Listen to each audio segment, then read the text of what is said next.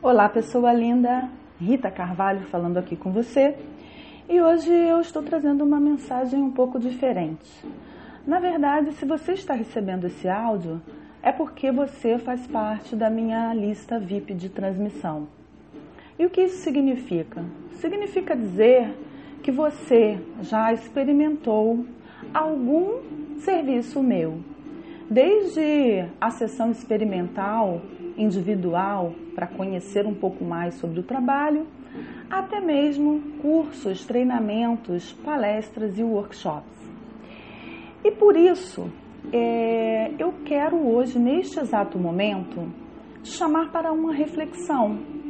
Eu vou deixar para você uma pergunta reflexiva para te ajudar e te apoiar a construir uma realidade muito melhor.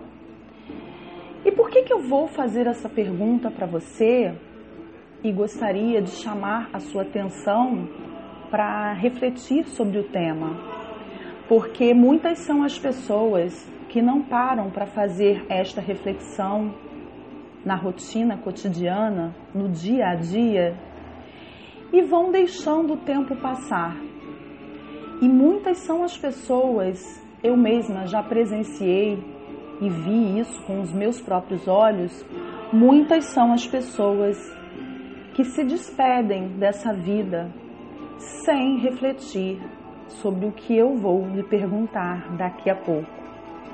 E quando isso acontece, é muito triste, porque no momento de despedida, no momento de partida dessa pessoa para com a vida, é comum a gente escutar: nossa, foi uma pessoa tão sofredora, descansou. Nossa, ela foi embora ou ele foi embora e não conseguiu realizar nada na vida. Puxa, que triste. Ele ou ela está indo embora tão cedo, não conseguiu fazer nada do que um dia desejou fazer. Viveu uma vida tão corrida, viveu uma vida sem sonhos, viveu uma vida sem grandes realizações. E aí, nesse momento de despedida do ser humano para com a vida de algum outro ser humano, que a gente para ver, né? Nossa, como tem pessoas com potenciais incríveis que estão somente passando pela vida.